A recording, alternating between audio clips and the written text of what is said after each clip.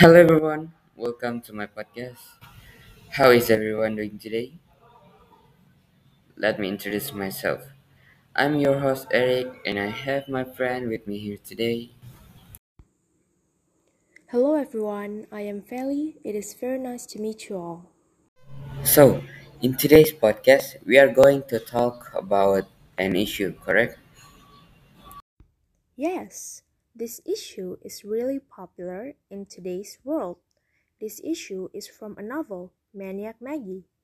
It is about two boys whose father did not take care of them.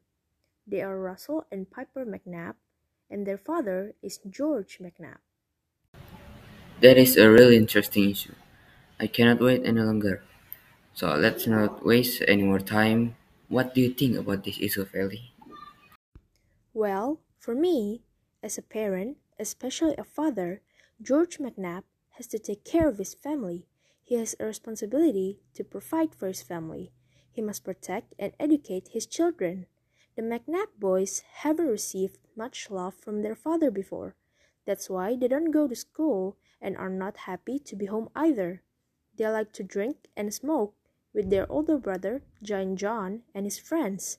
When Maniac crosses paths with them, he soon assumes a brotherly responsibility for them, especially when he sees their dirty, neglected situation at home. Maniac then bribes them to school by making various dares and drawing positive attention from their classmates.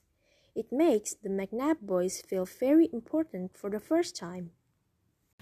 Wow, it's all father like that? No, in the world, there are many different parenting types. For example, there are many differences between Asian and Western parenting styles. Asian families prioritize closeness and physical contact between parents and children. It is called proximal parenting. Children will form self regulation and will find it easier to control their emotions, behavior, and attention. Children are also more able to follow adult instructions and tend to have a calm character. Asian parents are known to be more proactive in understanding their child's needs. As for the weakness of this parenting style, children are not good at conveying emotions. They often express their feelings in the wrong way. In addition, children with this parenting pattern are also less confident, passive, less able to make decisions, and have a high dependence on their parents. Meanwhile, Western families care more about communication and give their children freedom. This method is called digital parenting. The advantage of this parenting style is that it encourages children to recognize themselves as early as possible. Self recognition makes children more confident, brave to organize and argue, expressive, and very independent. The disadvantage is children tend to have the nature of wanting to be rulers in their environment. The process of self recognition that takes place too early allows them to continue to regulate and influence others. They also tend to be willing to do anything to fulfill their desires, including crying or breaking the rules. It happens because the position of the children is equal to their parents. That is a piece of really good information you have there. So, if they come from different countries, their parents' behavior will be different also. That's correct. Next, we are going to talk about human behavior. Eric, what do you think makes humans behave like they are now? Is their behavior driven by innate biological forces, or is it a product of their learning and the environment they are in? I think humans are a product of our learning and the environment because humans have the nature of curiosity. Humans are social creatures because humans need other humans. In our daily life, we meet and gather with other humans. Humans live, grow, and develop in their natural and socio-cultural environment.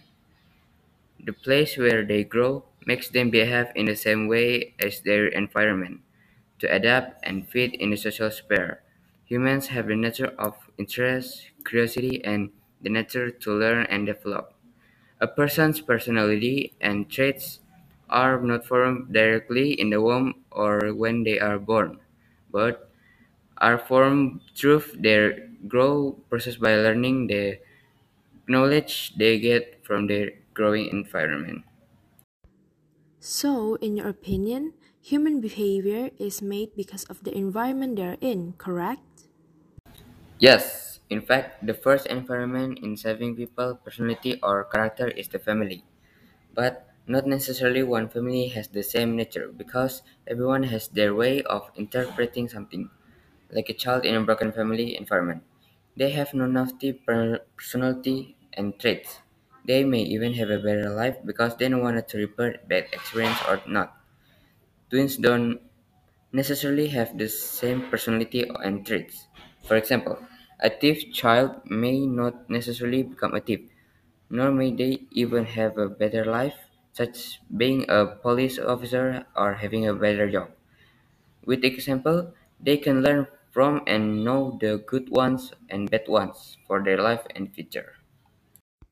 So, one's family played a big role in building their daily behavior. How about you?